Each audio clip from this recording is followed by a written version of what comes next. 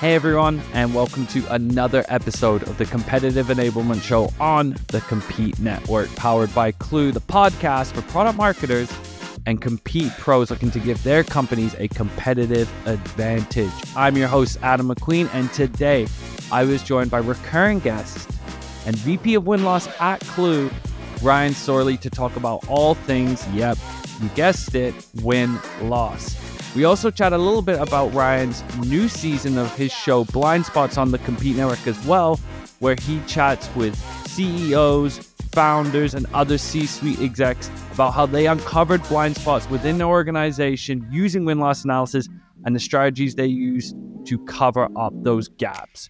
Awesome podcast, awesome show, and again, with Ryan, always a great conversation and tactical tips you can take and put into your own win-loss program. Last bit before we get into the conversation, we just had our Winner Circle event on the Compete Network on June 21st. So if you're listening to this now, you missed out on the event, you feel like, shoot, I wish I could have attended. Not a problem. You can check out all of the sessions on demand. Producer Ben will put the link to the community in the show notes below, so you can at least access all of the sessions that happened on demand, including Ryan's one about how you can stand up a win-loss program using a variety of AI tools. Awesome event. Thank you everyone that showed up, and we can't wait to see you at the next one. With that all said, let's get into today's conversation with Ryan. What? This might be like your fifth time on the C show. It is none other than the VP of Win-Loss at Clue, Ryan Sorley, and host of the Blind Spots podcast on the Compete Network. Ryan, thank you so much for joining me again. So happy to be here. I love every moment I get to spend with you on this show. So thanks for having me. I think this is my fourth time. Fourth time. That is officially, I think you're officially number one on the guest chart now, returning guest. It's between you, Ashley Eisinger might have a couple of appearances too. But first thing, kicking everything off, I would love for you to share with our listeners, as always, you are the expert on win-loss, 3 takeaways for someone that is trying to stand up win-loss right now. Right now. Okay. The first thing you need to do to be successful with win-loss is you need to go talk to your functional leadership team to find out what it is they're looking to learn through the program so that they can lean in with you. And the program that you create shares the value across the organization. So that's number one. The second is really looking at segmentation strategy. I think a lot of companies tend to want to cast a wide net out to all of the opportunities to try to collect data. You don't have to do that. If you're smart about looking at how you segment your opportunities, you can actually approach things very systematically and collect 15 to 20 interviews per segment to be able to get a really good understanding of what's happening. You don't have to do 100 interviews in that particular segment. So that's 2. And the other one is, I think I've tended to see people leaning into online surveys as a way to collect data. A Gartner report came out recently that talked about the challenge with surveys. As you know, sometimes there's a misinterpretation of the question that's being asked, which leads to a response that might not be aligned to the intent of the question. There's also survey fatigue. You know, if somebody completes the survey and then they start to run out of gas because it's too long, it's the wrong people completing the survey because they just wanted to get the survey incentive. So we wholeheartedly believe in the value of interviews as the gold standard over surveys. So try to lean in that direction as much as possible. You're going to get the story behind the reasons. You're going to get the insights that really can drive the right types of actions within your organization. So those are my 3 of 100 different things to do when launching a successful win-loss program. 3 of 153. I like that. I think what I'm hearing from you there is kind of, especially points 2 and 3, don't boil the ocean. Like, you don't need to cast a wide net and go shallow. Be specific, be intentional with what you're trying to achieve, and qualitative interview and being more specific with your segmentation is going to allow you to actually surface more valuable insights.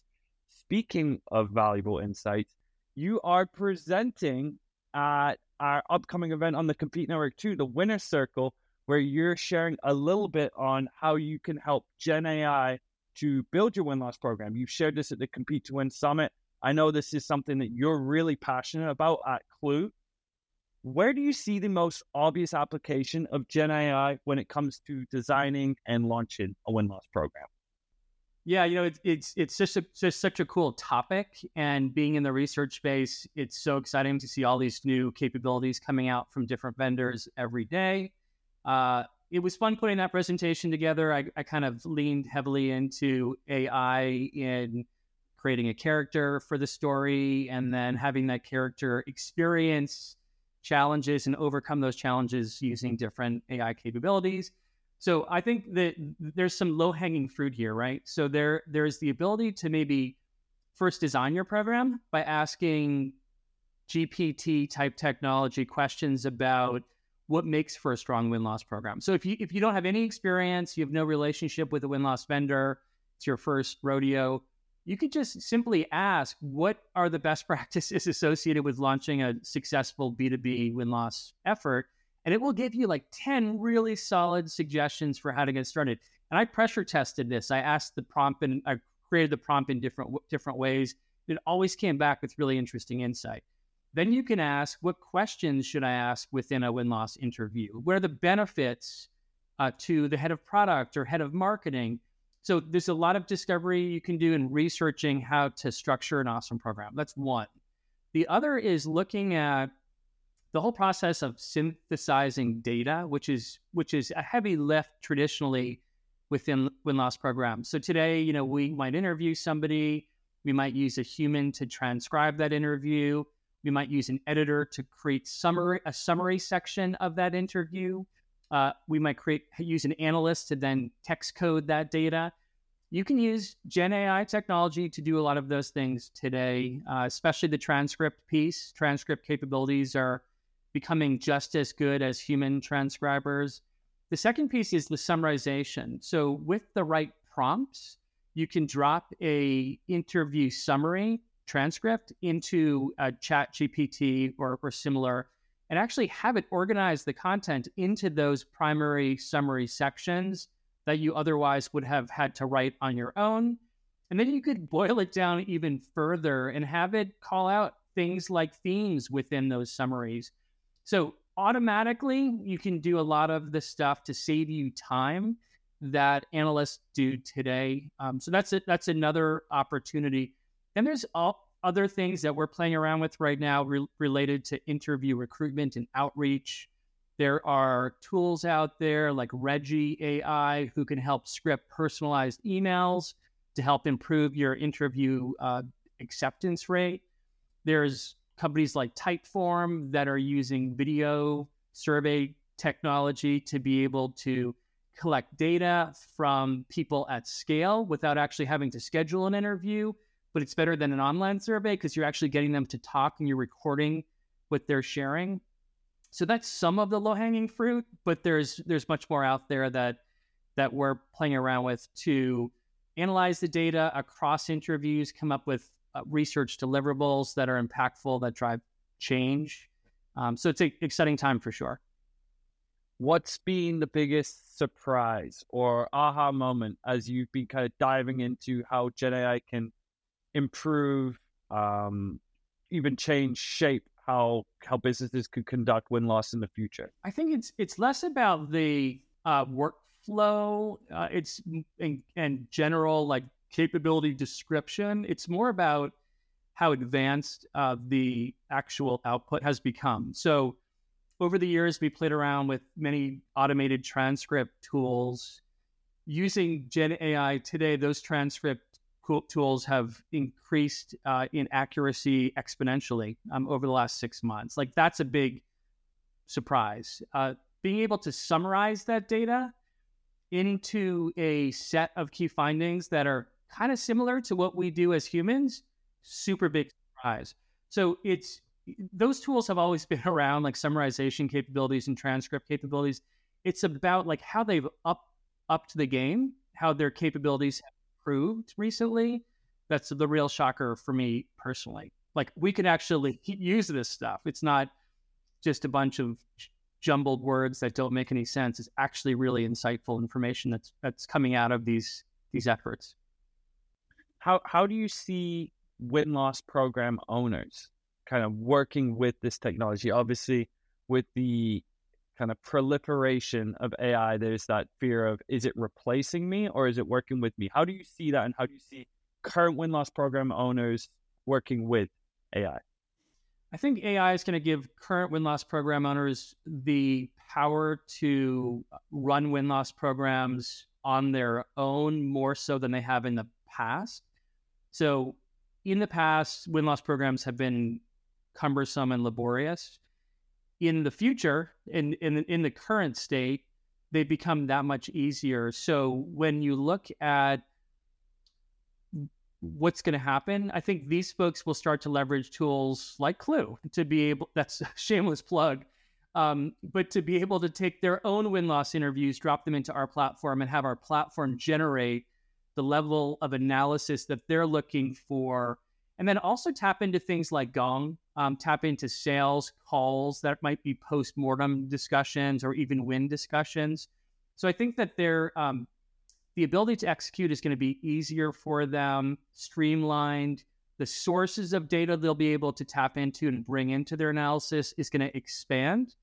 And it's going to make for much more valuable programs. I think that there's always going to be a place for third-party win-loss analysts. There's a natural independence to the work that we're doing, that they're doing, to be able to get deeper intel during the interview phase of the process. But I think, yeah, it's just we're creating this world of automated AI enabled solutions, and I think win-loss is squarely within that target for this type of technology. So to answer your question, your very simple question, I think the ability of the program owner is going to be much greater in being supported by the technology that's being developed today. We'll be right back after a word from the Compete Network. Hi everyone, I'm Jody Geiger, Revenue Enablement Coach at Clue and host of the Winning as Women podcast on the Compete Network. On my show, we're giving a voice to female sales leaders, coaches, and enablement experts. We're spotlighting their perspectives and wisdom, their experience and their heart, their vulnerability, and their power, so that our wider revenue community can feel their impact like their organizations already do. So join me July 7th for the Season 2 premiere of Winning as Women on the Compete Network. All right, back to the show. I've got another piece of content, an interesting piece of research that the Clue team recently dove into. We have a research report, When the Pie Shrinks, and we interviewed over 300 director level and above revenue leaders to learn about what they're doing to hit revenue targets amid what we can all agree is a difficult market today. So I'm going to throw a couple of the win-loss findings your way and get an immediate reaction. Sound good? I'm ready. Okay. Number one, 74% of revenue leaders say that win-loss is being used within their business. Reaction? Super low. Super low. 100% of them should be using win-loss data within their business. At a minimum, they should be using data generated from sales. They should be asking their sales team about wins and losses. There should be like a win wire.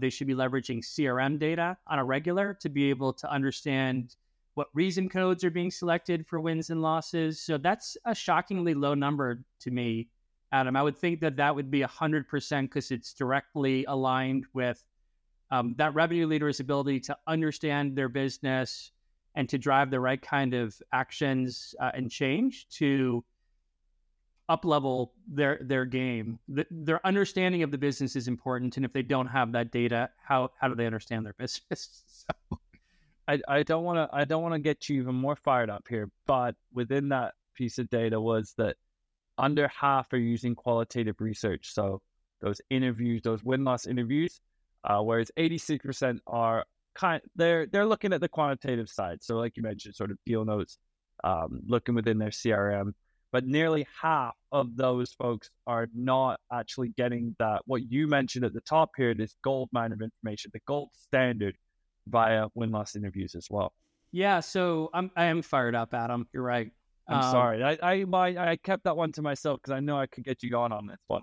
I think that the question is, what do they mean? What do we mean by qualitative data and quantitative data? And I think that when you look at quantitative data, it could be surveys, it could be buyer surveys, it could be CRM data. There's a lot of different sources of that data. On the qualitative side, you have different types. You have independent win-loss interviews like we provide. You have internally generated win-loss interviews from a product marketer reaching out to a win or a loss. You have sales post-mortem discussions. You have companies like Gong out there that's making generating that qualitative content that much easier. So, I'm not super surprised. Not everybody has every tool out there. Not everybody has Gong. Not everybody has budget for a win-loss program. Not everybody has a product marketer to go out there and conduct interviews on their own. So I think that there's an opportunity there for sure. And I think what we see, ironically, it's strange, but we get called by a company who doesn't have a win-loss program, who's not collecting any qualitative data. And then we get called like a couple of weeks later by their main competitor, and then a couple of weeks later by another competitor. It just happens in a weird kind of way. I don't know why they're not talking to each other. It's like the universe telling this segment of B2B that they need to all. But if you do it right, you're at an advantage over others that don't do it. And we see statistics from companies like Gartner and Forrester related to the penetration of win-loss interviews within organizations, and it's still kind of low, right? And during times like this, where every deal is a battle, the budget pie, right, is smaller.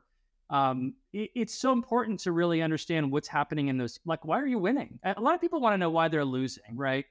But they forget that it's called a win-loss program for a reason, and they're all loss interviews. It's just that your wins are your competitor's loss. Like, wouldn't you want loss interviews about your competitor? So I think that those who don't do it, and this is not a self-serving comment, it's just an observation, but you can bet that their competitors are doing it, and that puts them at a disadvantage to be able to react and respond in near real time to changes in market dynamics. So that's you're right. I'm fired up. That's all I'm going to say about that. You know what, Brian? You're ever the optimist because you spun that one. I like that reframing. Is like it's an opportunity. You see, 26% aren't conducting win-loss. That's an opportunity. If that's one of your competitors that aren't doing it, you have an advantage to them today. Or if they're not using qualitative, you have an advantage if you take that on. So I like the spin there. I like the spin. Another statistic here. Those that are not using win-loss were 86% more likely to say that their business does a poor job of understanding their competitors' strategies. What are some of the best pieces of competitive intel you've seen win-loss programs surface during your time? So much.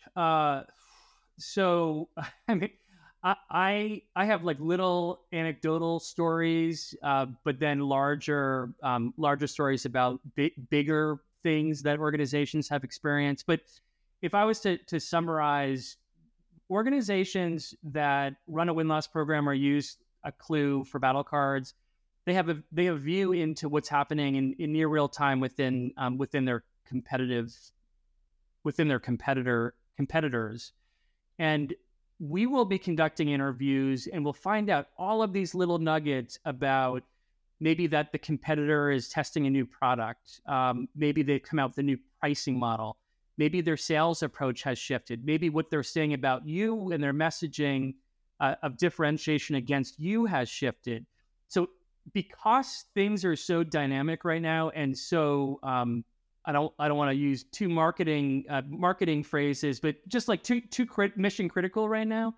It's so important to understand like what are all of these companies doing to shift and try to survive during this phase. And if you don't collect that data, you're just going to stand there and get punched in the face, right? Was it Mike Tyson, right? What was that famous? Everyone has a plan until they get hit in the face, right. Punched in the face. I think we're all getting punched in the face quite a lot these days, right? And I think that being able to stay on top of competitive maneuvers by collecting data from buyers who just evaluated your competitors is the best way, hands down, to be able to stay on top of it and react and respond accordingly. All right, last one for you here. Just over half of revenue leaders are quantifying what we at Clue call quantifying your competitive revenue gap. What is the value right now? Why should revenue leaders, only half, now you got me fired up, Brian, only half have a direct line of sight into how much revenue their direct competition are costing them? Why is that such an absurd number in the market we're in today? They should know, ideally, all the time who they're competing with, who they're losing to, especially during these times when, once again, there's less opportunity out there and there's more competition for each dollar. And I think the challenge with a lot of revenue leaders and product marketers and competitive intelligence folks and anybody who has to look at CRM data is they know the painful truth, which is that salespeople don't always know who they're competing with. They don't always put that data into the CRM system. It's not super reliable even when it's put in there. So there has to be a better mechanism to be able to capture that competitive data, to be able to put into a Salesforce or a HubSpot, to be able to have a true view into how much you're winning and losing against key competitors. And I think what most folks do is they kind of throw their hands up and they recognize that data is a problem that they're not looking to attack right now, especially revenue leaders who just want to go and close as many deals as possible.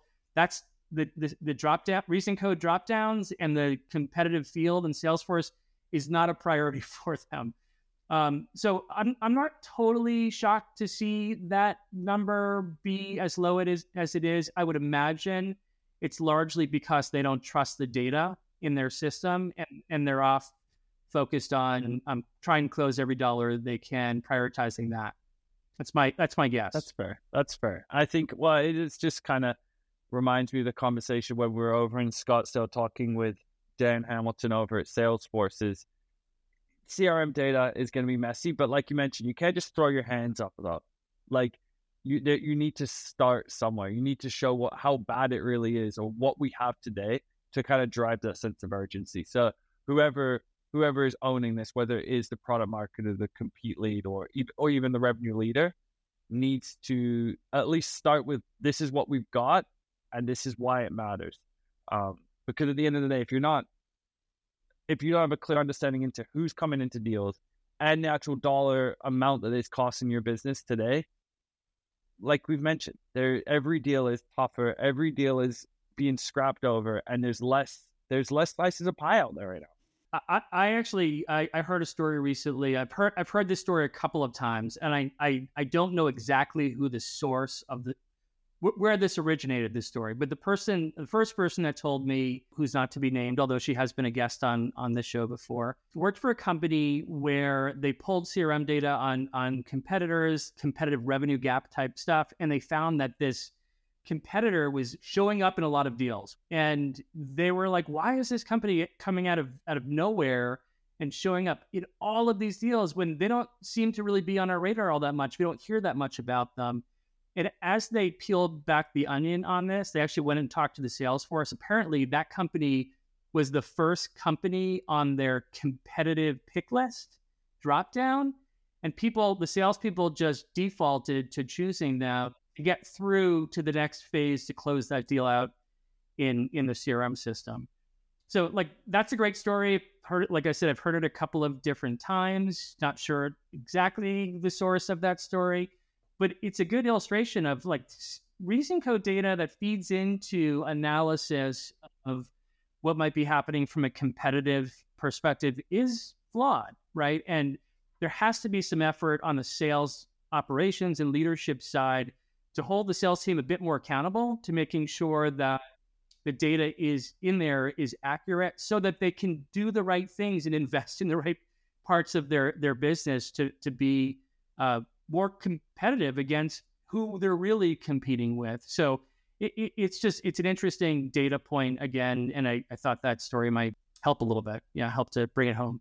For sure. And again, for anyone that's got that problem today, the CRM data problem today, many, if not every person I've spoke to has mentioned that. There are some events on demand, again, in the Compete Network community. So go check those out as well, because being a topic of discussion nonstop amongst folks in Compete.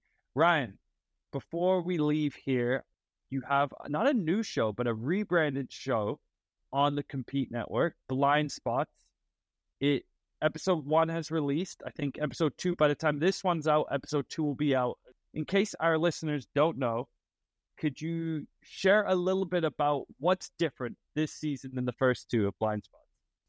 Sure. So the first season of Blind Spots, we interviewed subject matter experts that align with product marketing. So Jason Smith, the founder of Clue, was actually our first guest.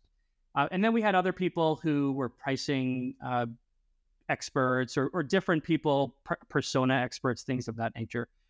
The second season, we focused on interviewing win-loss practitioners, people who we worked with, who run programs internally, to find out a bit about their best practices and what's working and not working for them as they look to execute programs. And this third season is super exciting because we've elevated the discussion a bit. We've found a tremendous amount of interest from boards and investors and CEOs as it relates to win-loss data.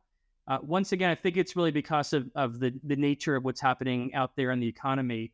And we've been able to secure a lot of C-level, board-level guests to be able to talk about how win-loss intelligence is contributing to their thinking around strategy and change for the companies that they either work for or that they invest in or boards that they sit on. So really exciting lineup of guests. We have the former CEO of Demandware, Tom Ebeling, who sold Demandware to Salesforce for $2.8 billion, which is mind-blowing. We have a investor from Frontier Growth coming on the show here shortly. Former CEO of Cloud Craze, also was a CEO of a company called Connexium. Also sold a company to Salesforce. So those are the level of people on season 3 of Blind Spots. Super excited about it. It's incredible. And Ryan, I'm not just blowing up because you're a guest on here, but you also are an incredible conversation. Again, I love that elevation of the conversation. It's not just how do I build a win-loss program. It's really kind of big picture conversations that are entertaining, educational, regardless of where you are in the org yourself as well. So if you want to tune into some very smart people, talk about a broad subject and win-loss touching on every single piece, tune into Blind Spots. I'm stoked that it's part of the Compete Network. And Ryan, I'm stoked that now you're officially the most prolific guest on the Competitive Enablement Show. So thank you so much for joining me, and we'll catch everyone next week.